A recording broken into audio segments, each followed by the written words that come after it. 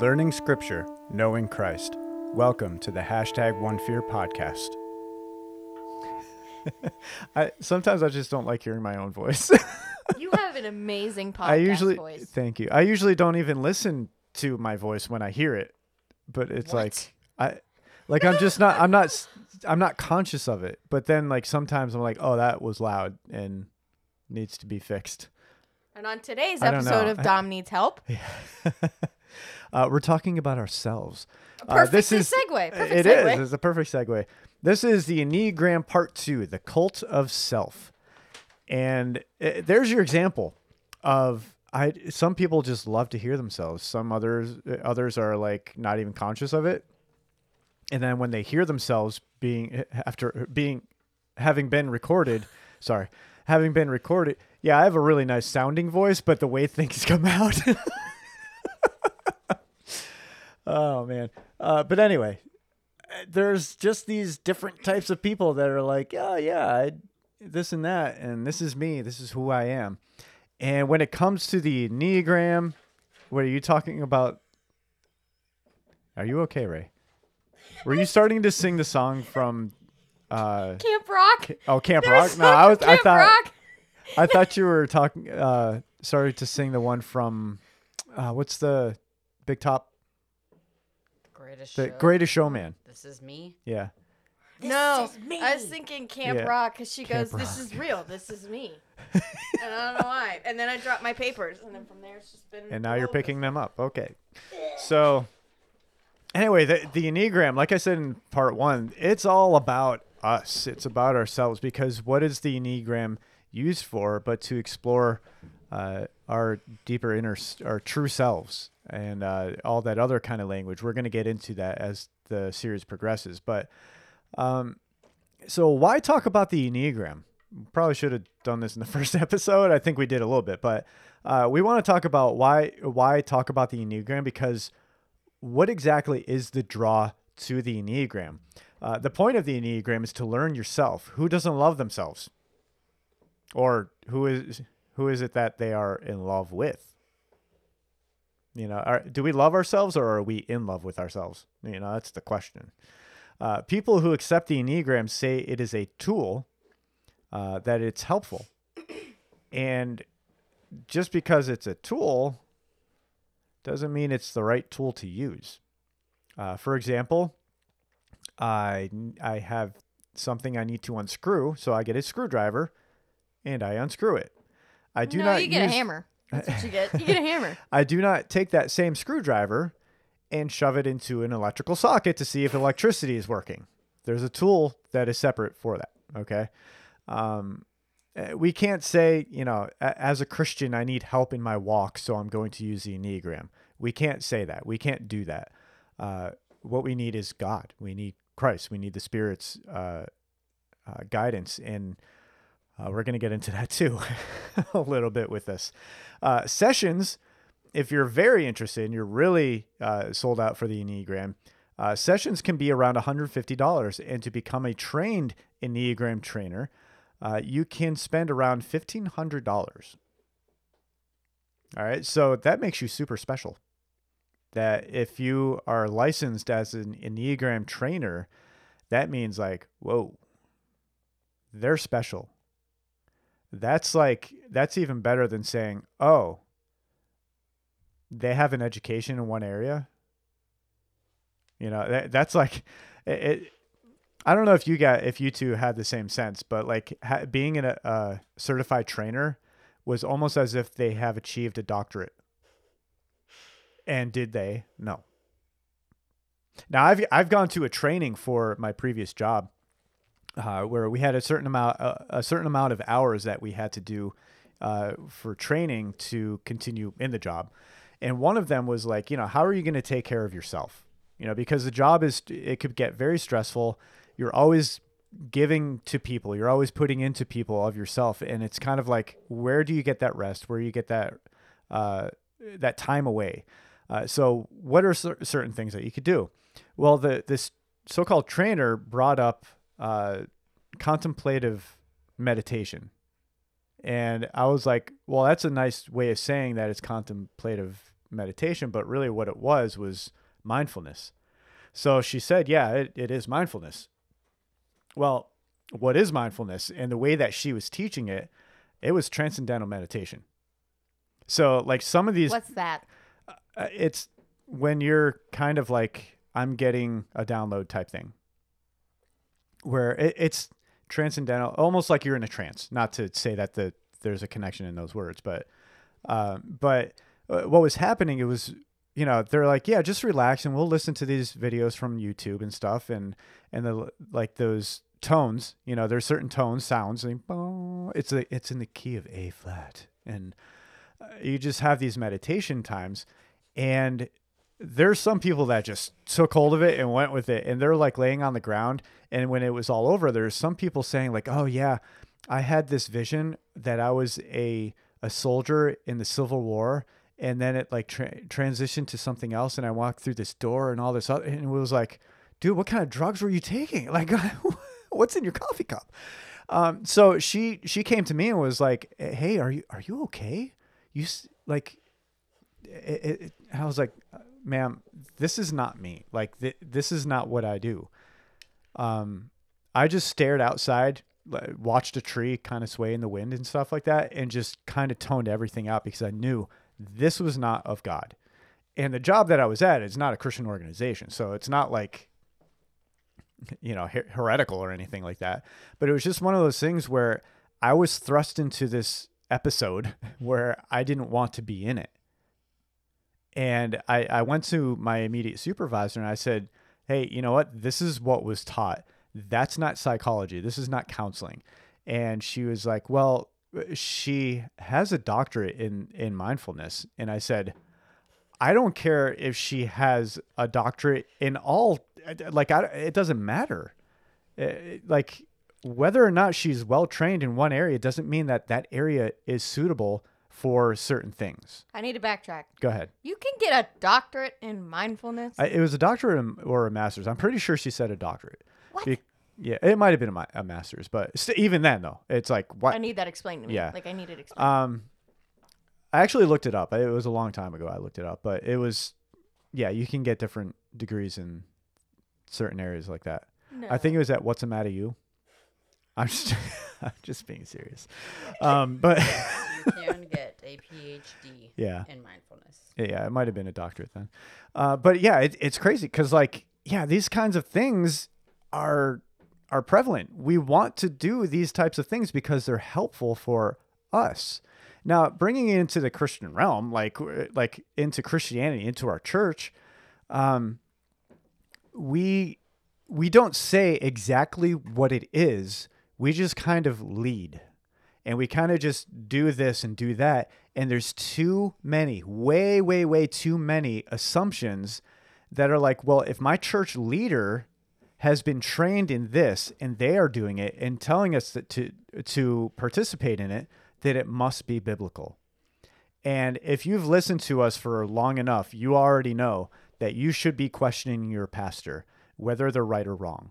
You yourself need to get into Scripture and explore Scripture and say, is this valid of them to say or not? All right. So people like Corey Asbury, who wrote Reckless Love, which I don't think love is reckless. I'm sorry, but has suggested reading Richard Rohr. And if you remember from last episode, Richard Rohr is like, he's the father of the Enneagram. In the Christian realm. In the Christian realm, anyway. And Liberty University has hosted an Enneagram workshops. And I think it was Dallas Theological Seminary has had classes on Enneagram.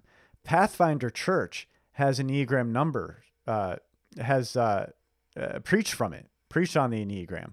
YouVersion even has devotionals geared toward your specific Enneagram number. Books have been published on Christian Enneagram by publishers like IVP and Zondervan. We talked about that last episode. So what it comes down to is this. We love ourselves, and we are in love with ourselves. So the very thing that the best thing that we can do so we don't feel guilty about putting too much into ourselves and putting it into others and giving our worship to God is to Christianize it. And we talked about the syncretization, adding things into our religion and doing this and doing that to supplement. And we can't do that. We are in the cult of self if we are engaging in these types of behaviors and in these types of programs. So, practices included in the Enneagram is contemplative prayer. Richard Rohr said it is an unlearning, this contemplative prayer, which I'll say a little bit more when we start. And automatic writing, which is said to be a psychedelic ability a psychic, not psychedelic, man, is said to be a psychic ability in which the person writes things down unconsciously that they receive or quote unquote download from outside sources. Have you heard that language before? I'm asking you and the listeners. Have you guys heard that language before, getting a download? I've heard of automatic writing from Teen Wolf. From Teen I'm glad you watch these. They're very educational, apparently. We've encountered that before too, right, hon? That in a worship set, get your download. Yeah. Watch that language. All right. So, contemplative prayer and automatic writing. We're going to talk a little bit more about that and why the Enneagram and the cult of self. Okay. So, without further ado, here we go.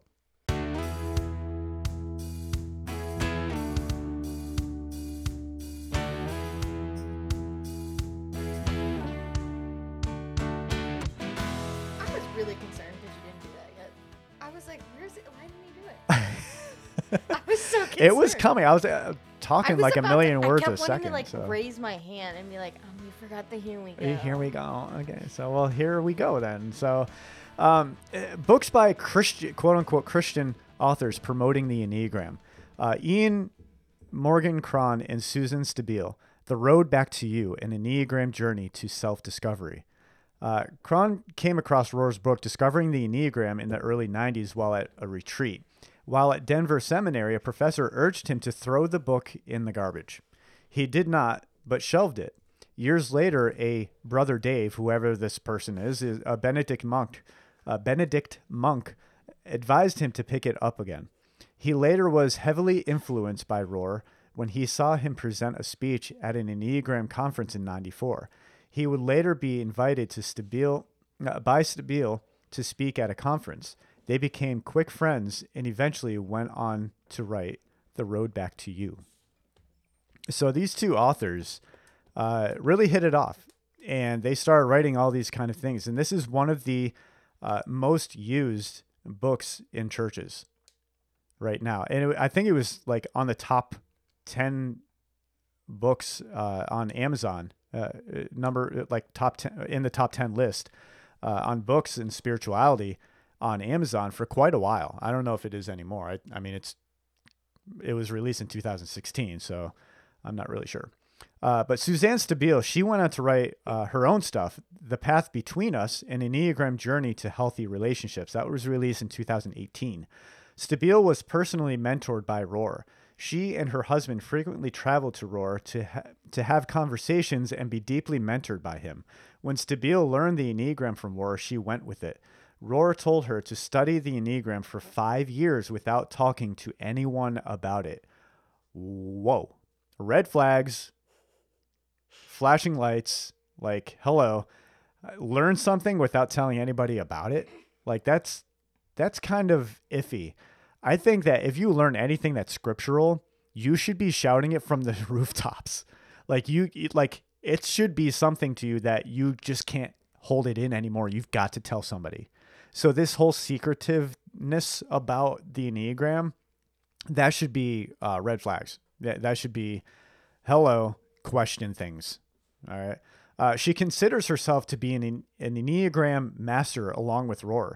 She differentiates between Enneagram teachers and masters, and those who know nothing about the Enneagram who make it difficult for them. She has also stated that she prefers to teach orally on the Enneagram because it has been an oral tradition for centuries. No, it hasn't. because it wasn't developed until George Gurdjieff at the earliest, which was early 1900s, right? Is that what we said? Early 19, yeah. And, that's not centuries. That's barely 1 century. It's like not even, right? What year is it? 2023. There you go. Do my math for me, all right? You're the numbers person, Ray. I like to watch you struggle. Yeah. But Stabile, I think she has other books too, or at least like study companion books for her books. All right. And Christopher L. Heuritz, he wrote The Sacred Enneagram, Finding Your Unique Path to Spiritual Growth. And he is also another one that was heavily influenced by Richard Rohr. There's other ones like author Jeannie Allen's book and conferences are widely used. She is a big proponent of the Enneagram. She started the If Gathering because a quote unquote, a voice from the sky told her to. She focuses on dreaming. That is the dreams we hope for or have aspirations in. The goal is all about self rather than Christ. Now, I want to go back to this whole thing that she was told to start it and heard it from a voice from the sky. That's not just iffy, but okay, as a Christian, you two are Christians, and if I say I heard something from the sky, what do you assume? I heard it from God. But if I go to a New Ager and I say I heard something from the sky, what do you think they're going to think it came from? Metatron. If it's Metatron, or just like some outside energy. All right, if I go to a Hindu or whoever else, what are they going to think it came from? One of their gods. If I go to a Mormon, if I say I heard a voice from the sky, where do they think it's going to come from? Okay, so no matter who she's talking to, and it comes down to, hey, we started these If gatherings, and I wrote these books, I did all this stuff because a voice told me from the sky to do it, then gosh, yeah, let's just go for it. Because that's just about anything or anybody or any god or any magical force out there, whatever it might be. It's just very, very vague. Because if it's a voice from the sky, that's not, hey, I heard this, I think it's an inkling from God, and I went to scripture and I verified whether or not I should go with this or not. There's none of that. But it's so, what's the word? Enrapturing is a good word, I think. It's so enrapturing to hear someone say that and just be taken with it and go with it. All right. Philippians chapter 2, verse 13 reads, "For it is God who works in you to will." All right. It's God who works in you to will and to act in order to fulfill his good purposes. Jesus said it himself, seek first his kingdom and his righteousness. He also said, die daily, pick up your cross and go, and, follow what Christ says, pursue after him, not ourselves. Okay. Another one, Russ Hudson, personality types, using the Enneagram for self-discovery. He also wrote The Wisdom of the Enneagram, the complete guide to psychological and spiritual growth for the 9 personality types. All right. Now, for the test itself, though, you can go, there's a lot of free ones, right? Mm-hmm. Yeah. And I think the free ones, unless maybe it's a bigger church or something, and they kind of use it just to, they may have a candidacy or they're hiring someone. So they might use the Enneagram to say, hey, I want to know what the personality types are. And I get that. I understand. I completely get it. They want to know who is coming on board. I get that. But here's what it robs. It robs connecting naturally the way that relationships should happen. All right. When Danielle and I met, we didn't just sit down and do these personality tests. We hung out with each other. We asked questions. We learned directly and indirectly what makes us tick and what makes us talk. TALK. You get what I TikTok? You know, okay. And you know, that's the kind of thing that relationships should be developed through. Oh, I get it. Okay? That was Not sitting down and taking a test to say, "Oh, you're this type of person," because then we peg them for one thing when really, like we said last episode, people change a lot. Daily, monthly, yearly, And okay? It happens a lot. There can also be, which I've heard it done, like, oh, well, they're just a 4. That's why they're doing that. Yeah. Or you're speaking from your 4. Like, you know, whatever it is. Yeah, Or I don't like number 3s. Yeah, I'm sorry that I cut that person off, but that was just my 9 coming out. The next time I take a BuzzFeed quiz, I'm totally going to be like, especially if it's the potato one, I'm just going to be like, sorry, that's my French fry coming out. Oh my man. gosh. But yeah, there's other apparently more reliable tests, and one of which that was developed by Ian Cron from his website, IEQ9.com. And you can get a standard report for $60, or you can get the professional report for $120. And I think People are paying for a personality test? Yes, and I think for each of these tests too, it takes about a half hour or something like that. Yeah.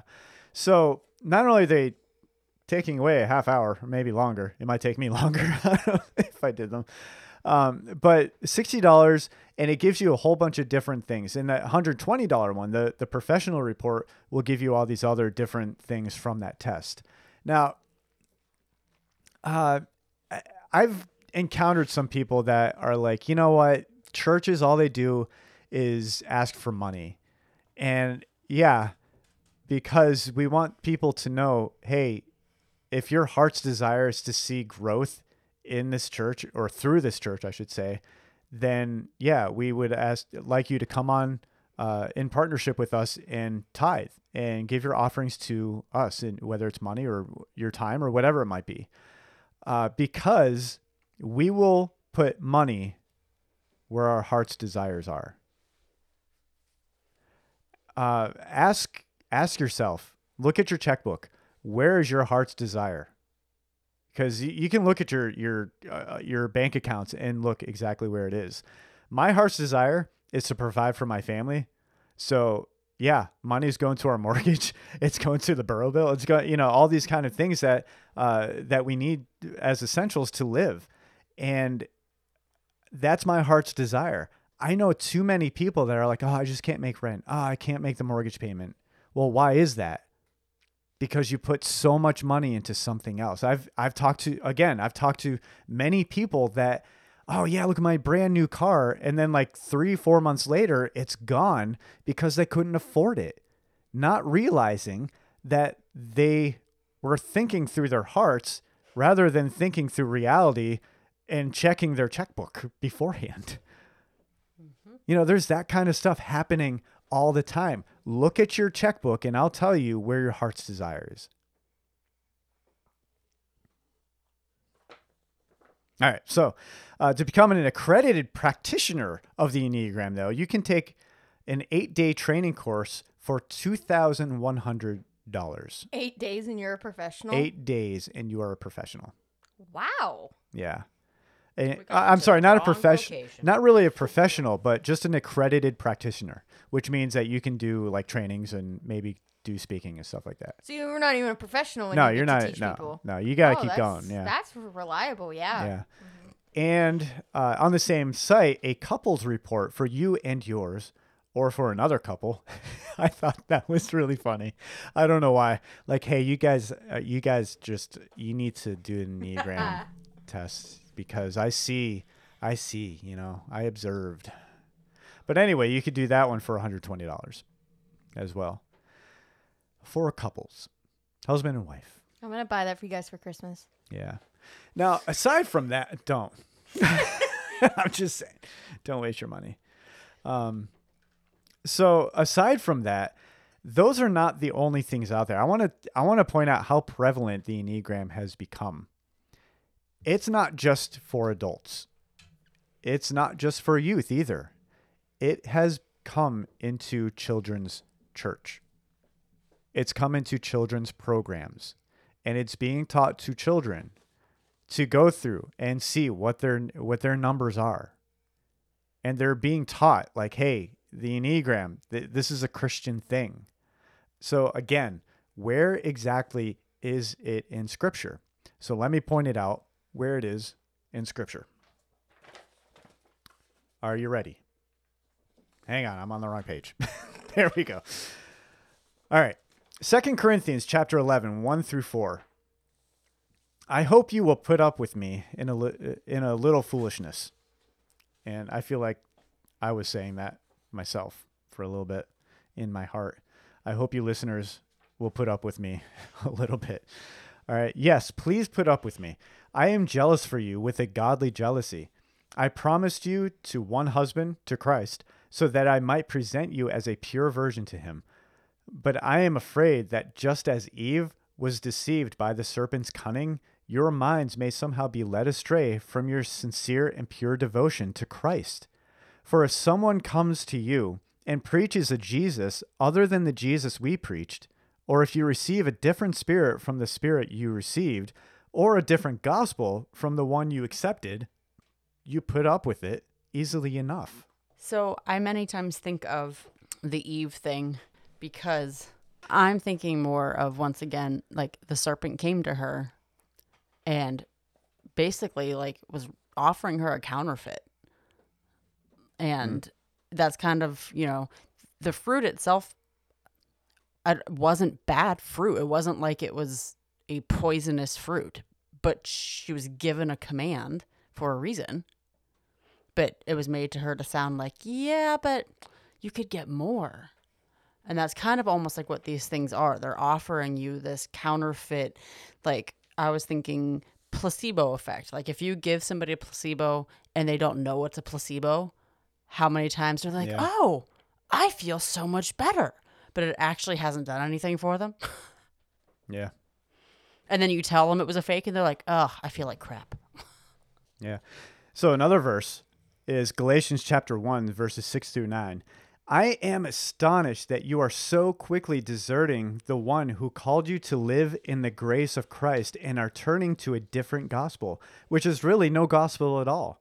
Eventually, some people are throwing you into confusion and are trying to pervert the gospel of Christ. But even if we or an angel from heaven should preach a gospel other than the one we preach to you, let them be under God's curse. As we have already said, so now I say again, if anybody is preaching to you a gospel other than what you accepted, let them be under God's curse. Oh, that's scary. Which is like, it goes back to the biblical precepts about teachers. Like, you got to take it very, very seriously because, teachers are going to be judged a lot more strictly, a lot more harshly, because it comes from that. It stems from them that what is being taught can either bring someone closer to the true gospel or give them a false one, taking them further away from Christ. And that's why it's so important to really bring into question the teachings because of that very reason. Now, this is where my heart goes out to these Enneagram masters or whatever they might be called. My heart goes out to you because according to Scripture, you're teaching a different gospel. You're under a curse. And that should scare the living jeebers out of you. It scares me for you. I get scared approaching Scripture and having this thought cross my mind. And then as I study and I read the next line, it was like, oh my gosh, I totally was that thought was totally against what Scripture says. That scares me. What if I told somebody that? And what if they believed it? We got to take this serious. 1 Timothy 1, verses 3 through 4. As I urged you when I went to Macedonia, stay there in Ephesus so that you may command certain people not to teach false doctrines any longer, or to devote themselves to myths and endless genealogies. Such things promote controversial speculations rather than advancing God's work, which is by faith. We're not advancing God's work by figuring out our number and doing that traveling closer to God through that number. I feel like that verse is very important.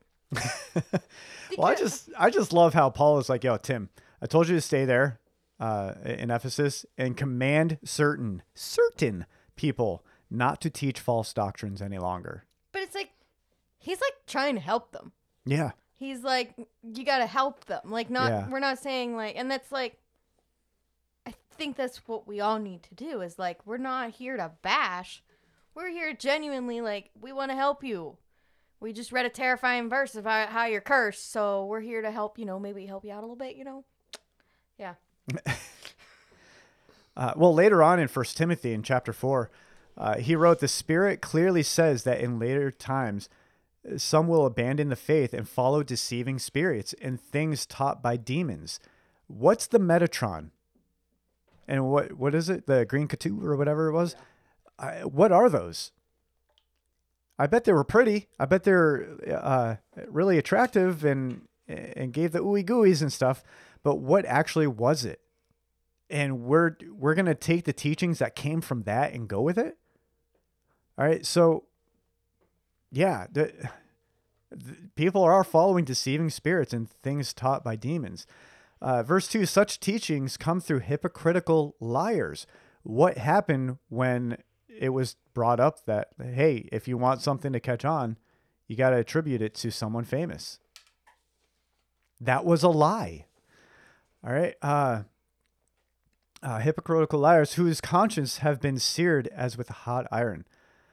They forbid people to marry and order them to abstain from certain foods, which God created to be received with thanksgiving by those who believe and who know the truth. For everything God created is good, and nothing is to be rejected if it is received with thanksgiving, because it is consecrated by the word of God in prayer.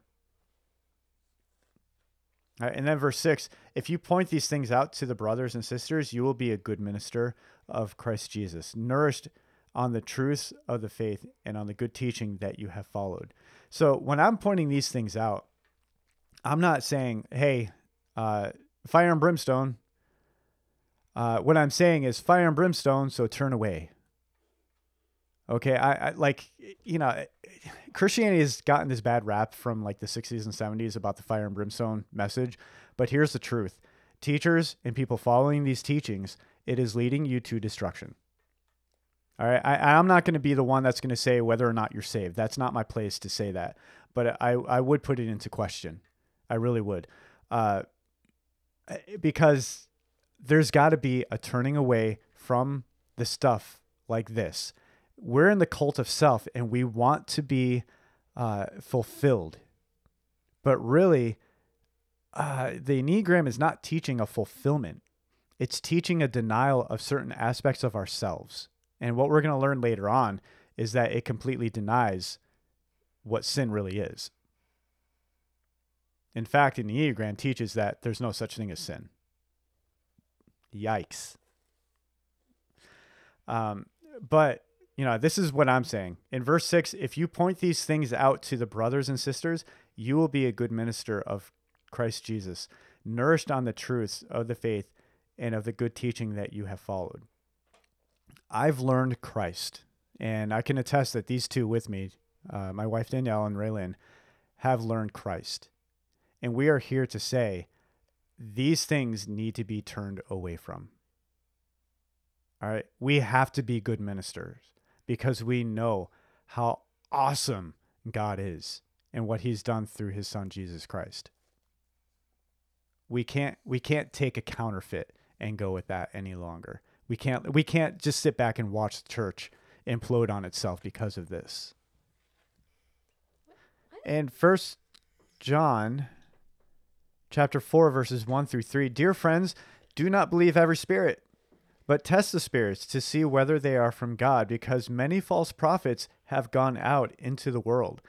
This is how you can recognize the Spirit of God. Every spirit that acknowledges that Jesus Christ has come in the flesh is from God, but every spirit that does not acknowledge Jesus is not from God.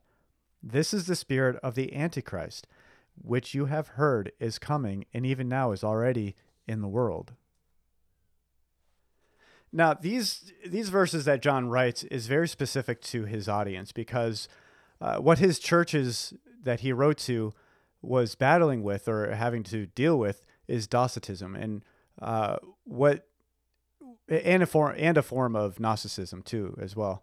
But what that is that Jesus came to earth and he died for us, but it only seemed like he did. He actually didn't die. It was kind of like a figment of their imagination, or what are those laser things called? The holographic. It was a hologram type thing. You know what I mean? So it only seemed like it. He actually didn't.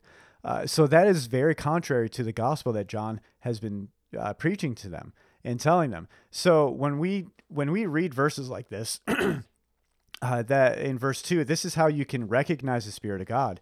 Every spirit that acknowledges that Jesus Christ has come in the flesh is from God, but every spirit that does not acknowledge Jesus is not from God. So that's very specific to his audience. He's saying, hey, you know what? They teach that he actually didn't come in the flesh, but he really did. All right. So that is a false approach to the real Jesus. It is a false doctrine. It is a false teaching. Now, we can read that kind of thing in our modern day and say, well, but every spirit that does not acknowledge Jesus is not from God. Well, that's pretty vague when we don't know the background. So, yeah, somebody can say, yeah, I acknowledge Christ, and it could be a false teaching. And that's exactly what John is getting at. We need to be aware of whether or not this is a false teaching. All right. This that verse 3 continues. This is the spirit of the Antichrist, which you have heard is coming, and even now is already in the world. John is saying that these kind of things that are anti-Christ, not the Antichrist, but is anti-Christ, these teachings are going around and they're convincing people away and contrary to the true gospel. Paul wrote about it. John wrote about it. I think even Peter elaborates on it as well. And Jude with false teachers and false prophets and stuff. These kind of things are happening and are very prevalent. Even today, all of a sudden there's this big movement in the past like 10, 15, maybe 20 years or something, where there's this new apostolic reformation where it's like, oh, these are new apostles and it's a new reformation. And it sounds really, really intriguing and sounds very biblical. But the truth is, apostles are not new and reformations are not new either. All right. So if there's a reformation, it has already been happening and it has already happened. So why are we not being a part of that? I'm not saying you should, whether or not you should or anything like that, but why all of a sudden are so many new things like that and like the Enneagram and like all whatever it is that is quote unquote new, and we're flying with it because it just has this Christian-esque thing tagged along with it. It sounds biblical, it smells biblical, but underneath there is a wretched, like what you say, Danielle, gangrene among it, and it's catching. And the sad thing is we are so unaware of it, probably because we don't like, as pastors, we probably don't like preaching things like, pastors and teachers, and when we teach the word, we're going to be judged more harshly. We don't like that reality, but it's true. Okay, so when John was teaching, when he wrote to his audience, hey, this is how you recognize it. They're denying something that is the gospel. So let's bring that into today. When we hear something, does it line up with the gospel? Especially when it's it has to do with the identity of Christ. All right. And the Enneagram is not teaching the gospel according to what Scripture has provided us. Do you have anything to add before I go on to the next verses? Just that 1 John and 2 John. Is that the next one you're reading? Yeah, verses 7 through 11. So the IVP Bible background commentary is just talking about how John is addressing compromise. That's what they're addressing, that this compromise then, like the false teachers can use all of this with their followers to lead them to further compromise. So it's not even like all these compromises help the false teachers' followers better adapt to their culture's values, what remained of Christianity after their adjustments, but led them away from the truth proclaimed by the eyewitnesses who had known Jesus firsthand. Yeah. So, I mean, like, that's really, it is. It's like these little compromises. One of the things is like compromises with cults or compromises with idols or whatever it is, or paganism was the one word. So, like, it's not this outright. Maybe in our terms, syncretization, like we talked about last episode. Yeah. So, like, it's these little compromises. Well, it's not that bad. Or we Christianized it. It's been Christianized. So, yeah. And that's how, when John says, dear friends, do not believe every spirit, but test the spirits to see whether they are from God. That's exactly what he's telling us to do, is to line it up with what the gospel is, with the true identity of who Christ is. All right. If it doesn't line up, trash it, throw it out, have a burning party. Hey, we have campfires in the summer. So if you have some kindling, we can have a party and we'll have a great time. All right. 2 John verses 7 through 11. I say this because many deceivers who do not acknowledge Jesus Christ as coming in the flesh have gone out into the world. So by 2 John, and I think I talked about this in the walkthrough of the Johns in that episode, where 2 and 3 John was probably like an additional header to 1 John when it was sent out. Kind of like, in addition, as these are being sent out, add this one to this church, to this specific audience. So he's again combating against that idea that Christ didn't actually come in the flesh. It just seemed like it. All right. Now in 2 John, they have gone out into the world.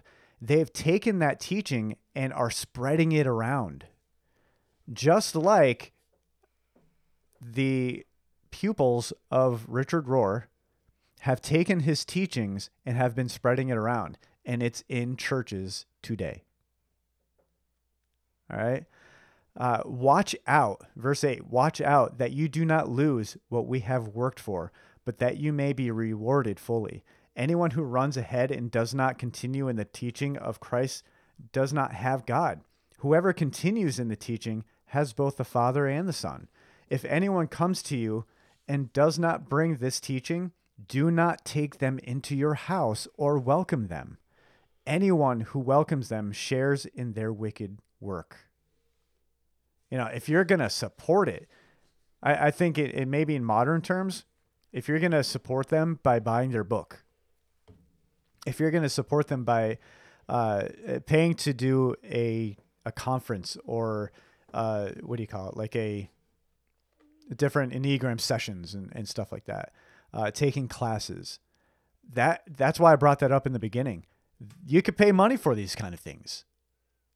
You're going to put your money where your heart's desire is.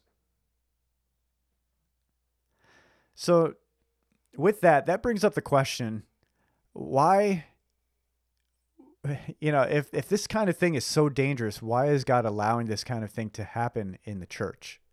Why is he allowing it to happen? Why can't it just be like power of God and stops it? It puts a hedge of protection around the church. No, not shrubbery. I love Tim Hawkins. All right. So again, I'm going to reemphasize that God does not change. Okay. The same God of the Old Testament is the same God in the New Testament. And in Judges chapter 2, verse 20 through chapter 3, verse 6, this is one of those verses that has blown my mind. Like, it took me a while. It took me years, actually, to really wrap my mind around this. And I think I really come to a good solid conclusion as to what is being communicated here after doing this study on the Enneagram. So Judges chapter 2, verse 20. Therefore, the Lord was very angry with Israel and said, because this nation has violated the covenant I ordained for their ancestors and has not listened to me, I will no longer drive out before them any of the nations Joshua left when he died. I will use them to test Israel and see whether they will keep the way of the Lord and walk in it as their ancestors did. The Lord had allowed those nations to remain. He did not drive them out at once by giving them into the hands of Joshua. And then the next verse is chapter 3, verse 1. These are the nations the Lord had left to test all those Israelites who had not experienced any of the wars in Canaan. He did this only to teach warfare to the descendants of the Israelites who had not had previous battle experience. The 5 rulers of the Philistines, all the Canaanites, the Sidonians, and the Hivites living in the Lebanon mountains from the Mount Baal Harmon to Lebo Hamath. They were left to test the Israelites to see whether they would obey the Lord's command, which he had given their ancestors through Moses. The Israelites lived among the Canaanites, Hittites, Amorites, Perizzites, Hivites, and Jebusites. They took their daughters in marriage and gave their own daughters to their sons and served their gods. So, litmus test, they failed. They adopted into their culture, into their religions, into their gods, and they traded sons and daughters in marriage and stuff, and they failed that test. And coming from Joshua going into Judges, and we understand Judges as like a roller coaster ride. Like, yeah, Israel failed. They needed a judge. Things got better. That judge passes on. Israel goes back down and needs another judge to take them out of that hole. And so on and so forth, just up and down throughout Judges. And that all happens after Joshua, who does amazing things with God's promises. He's like, hey, God promised this. We're going to take advantage of that. We're going to be a part of that. There's been some hiccups here and there, with like with different rebellions and Achan's sin and stuff like that. But what it comes down to is this. There is a very good reason why things still continue to stick around, like the Enneagram. Is it, in our minds, moral that God would test us with this kind of stuff? I think it's beyond morals and ethics or anything like that. I think, I'm convinced that it's, you know what? Let's prove our love to God. It's not like, oh, we should always do this and do that to show love. Love also includes not doing things. You get it? You're all just like wide-eyed and just nodding. But we don't like tests. We don't like to say, oh, God is testing me, because we like to just have the ooey gooeys, like I say almost every episode, I think. I'm not really sure. But these kinds of things, like, we would rather have ourselves fulfilled than have to go through a test in order to show obedience to Christ. That's dangerous.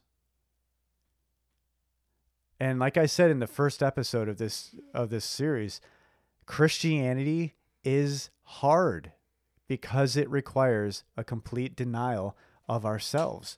Jesus said it himself in John 3:30. He must become greater, I must become less.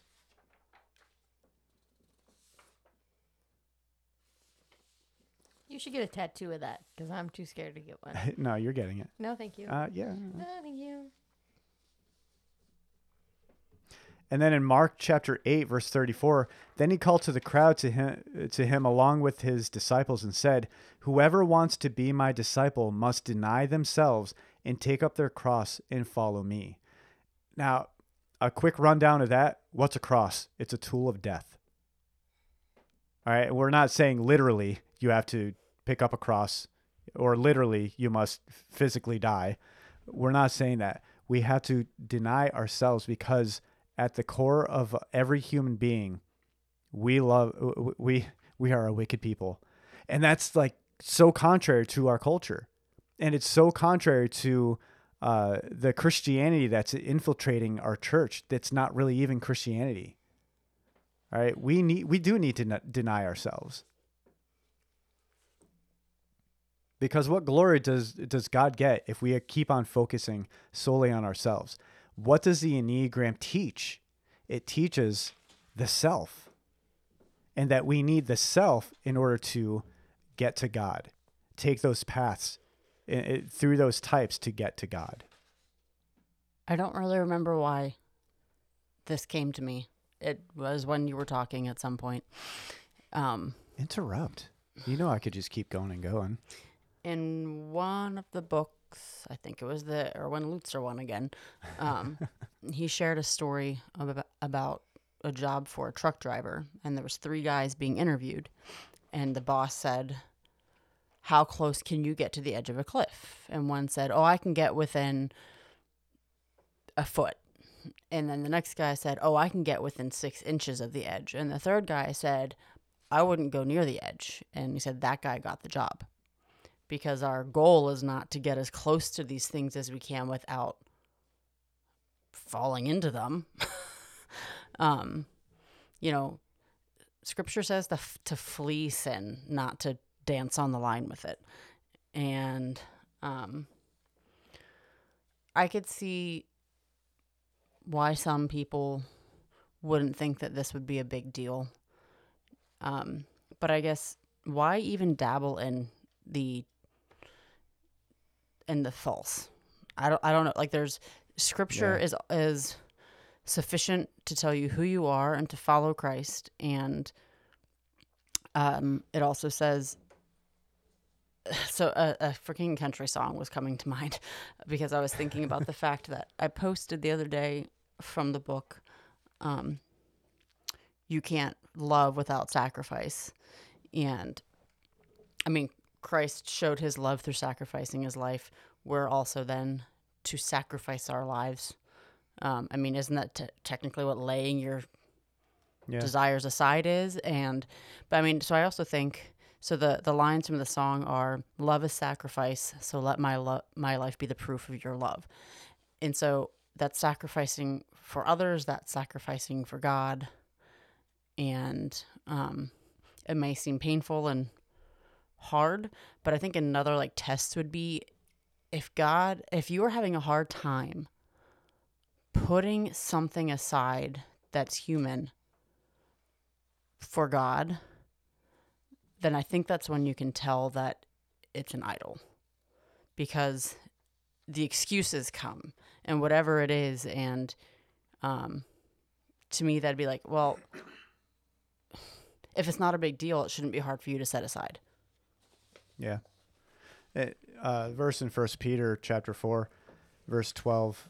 Dear friends, do not be surprised at the fiery ordeal that has come on you to test you, as though something strange were happening to you.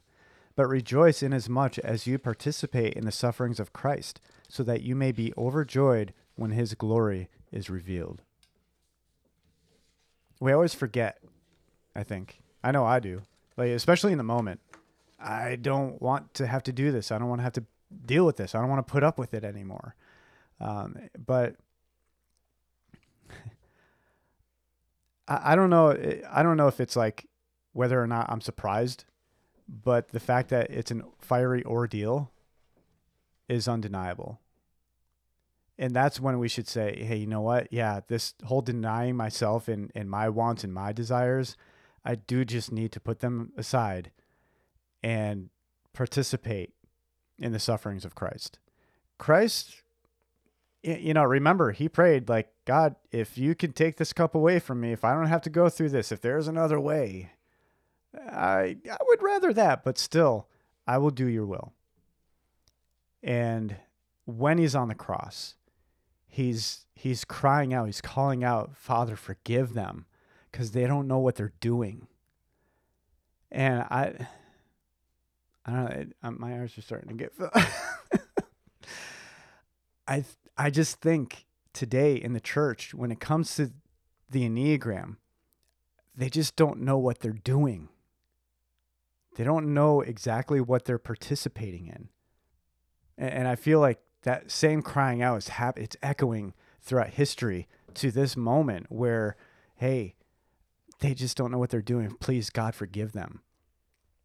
And I think it comes to this point where these fiery ordeals, when we're struggling, where it's so hard to deny ourselves and get out of this cult of the self and enter into the sacrifice of living for Christ. That is quite a fiery ordeal.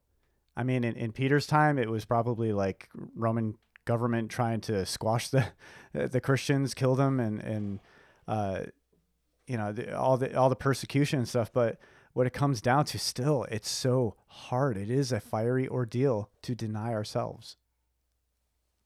But why do we do it? So that you may be overjoyed when His glory is revealed. All right, how about we do some takeaways? Okie dokie. Go ahead, my love. I've been thinking, I don't ever hear anything negative about people's Enneagram results. And I guess my encouragement would be that when all we hear are positive things, and not that Christ is, bashing us or telling us these horrible things about ourselves, but if we're never hearing things that are about ways that we might need to change or give things up, like it's always, oh, I understand myself better. That's why I do this, and now I can live a better, freer life because I understand myself. Like, I guess I tend to not like those things. Because, yeah, I want to hear good things about myself, but the thing is, I know that that's not always true. Like, I need to be willing to hear and be willing to accept conviction. And to become more like Christ, I better be convicted of some things because I'm not sinless. So if I'm never hearing things that I need to give up or change, there's something wrong. Yeah.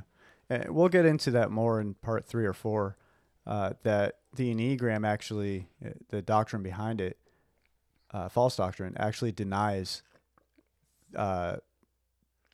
sinful depravity, human depravity, that we're a fallen species, we're a fallen humankind, and that we are sinful and we need redeeming. So there's a denial there within the Enneagram that is under the surface. Yeah. Under the surface. You got one, Ray? I'm nervous. I always get nervous when it comes to these. Under the surface. Stop that. And that's the other thing. She's singing in canto. It's Hercules, ever like yo, I don't want to fight Cerberus. See, she's going to cause a problem here. So mine. Copyright laws, hon. Just make sure you put in the comments we do not own the right to this music. I don't know if that was music. That was beautiful is what it was. You should have seen the little dance. There was everything going. Yeah. Shoulders. Looked great. Go ahead, Ray. Okay. So this took some processing. Thanks to Danielle for helping to process it. This whole self thing, and just the Enneagram presenting itself as something that it's not, pretty much. Like it's, trying to be biblical and Christian and whatever else that it's saying it is, but it's actually not. And I listened to a podcast this week, the Cultist podcast with Elisa Childers, and she gave a really good example. What do you want me to do? You kept on going like this. Yeah. I'm just so lost. Okay. Just don't move your face from in front of the. I feel so uncomfortable. This is not natural. So Elisa Childers gave a really good example of,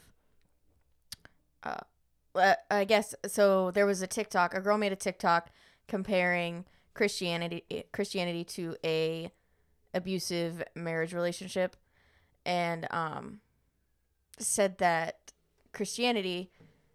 What was the example? Help me. The person if there was a person laying on a bed or on a table, and the person, another person comes in with a knife and starts cutting them open, you'd be like, oh my gosh, they're a murderer. But in the context where, oh, now we know that this person with the knife is a doctor and they're performing surgery, then yeah, that's a different story. So the example with that example in response to saying that, you know, Christianity and God and with humanity is like an abusive husband, it's really about what the context is, because we're not just laying there allowing ourselves to get stabbed. We're there because we need to have that surgery because we are in a fallen state. So in that context, it makes a lot more sense. And I think the other thing that she said that like really like made my eyes go like, wow, I never like eyes went wide with this one, is that, you know, in a abusive situation, the abuser does not provide a way out of it and for healing. Or the other thing was too is the analogy they made is that Christianity telling you you're fallen and you're always sinful is the same as an abuser, you know, just verbally, physically abusing you. And where Lisa kind of like put an end to that nonsense was she was like, yes, but the abuser's lying to you. Christianity's not. And because the whole topic is about objective truth. Yeah. God has provided a way. Mm-hmm. Yeah. So, but that's just kind of like, it's an opposite example of, you know, how a society that wants to just trash Christianity is going to try and make it look bad. And if you just look at it without understanding Christianity, that example would maybe describe it. But knowing what Christianity actually is completely changes what you think of it. And you're like, no, that's completely wrong. And that's where what kind of like we're looking at the Enneagram, where on the outside, it looks like a great thing that's going to tell you about yourself. But when you look into it further, and especially if it's being introduced in the church, it's completely different. Yeah. And especially with the Christian terminology, I think we're going to get in part 4, we're going to go more into the terminology that's used. But to bank off what you're saying, it's scary that someone that has been in church for so long and apparently has been in scripture long enough and learned from their pastor long enough is still taken away by the Enneagram. Now, if that happens, what about the person that just came to saving knowledge of Christ and has put their faith in him and barely has any knowledge of what scripture says about him, and they say, hey, why don't you join us in this Enneagram class? Like, what's going to happen to them? You know, and I think it was Marcia Montenegro who was kind of like, in a way, she was saying, I was already in the occult. I was a part of like astrology and stuff like that. And when I go to a Christian church and I hear these kinds of things, I'm like, no, I already did that. It doesn't work. You know, and I think we just got to have a better sense of understanding what Christianity really is. It's not an abusive relationship. You know, it's a doctor and his patient.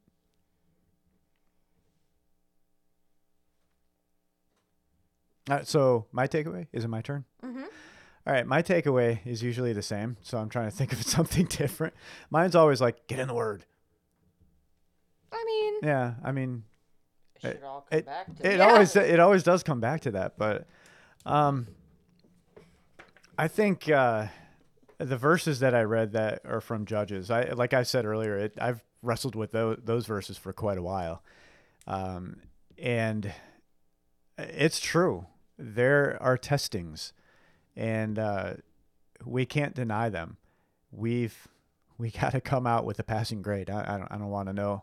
I don't really want to use that analogy, but there's really no perfect illustration to analogy to illustrate what's being conveyed here in Judges. But this is just the reality. There are tests, and there are things that are left present to show whether or not our obedience is in Christ versus obedience to ourselves.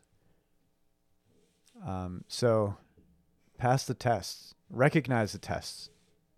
And of course, we can do better with those tests with scripture.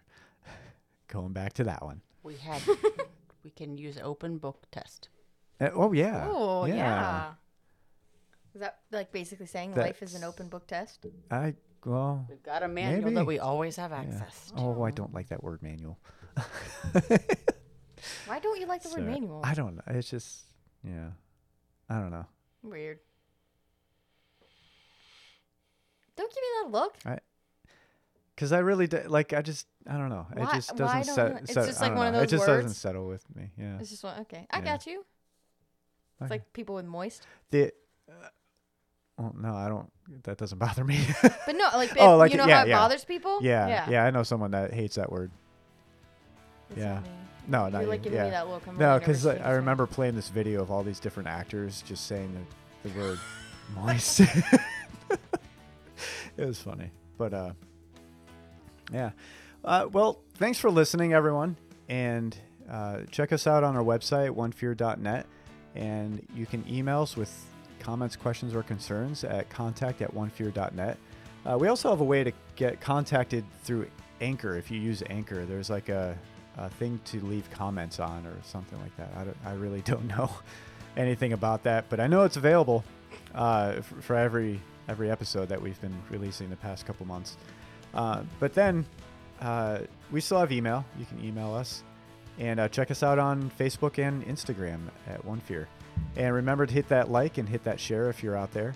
And thanks for listening. And per the usual, live such good lives.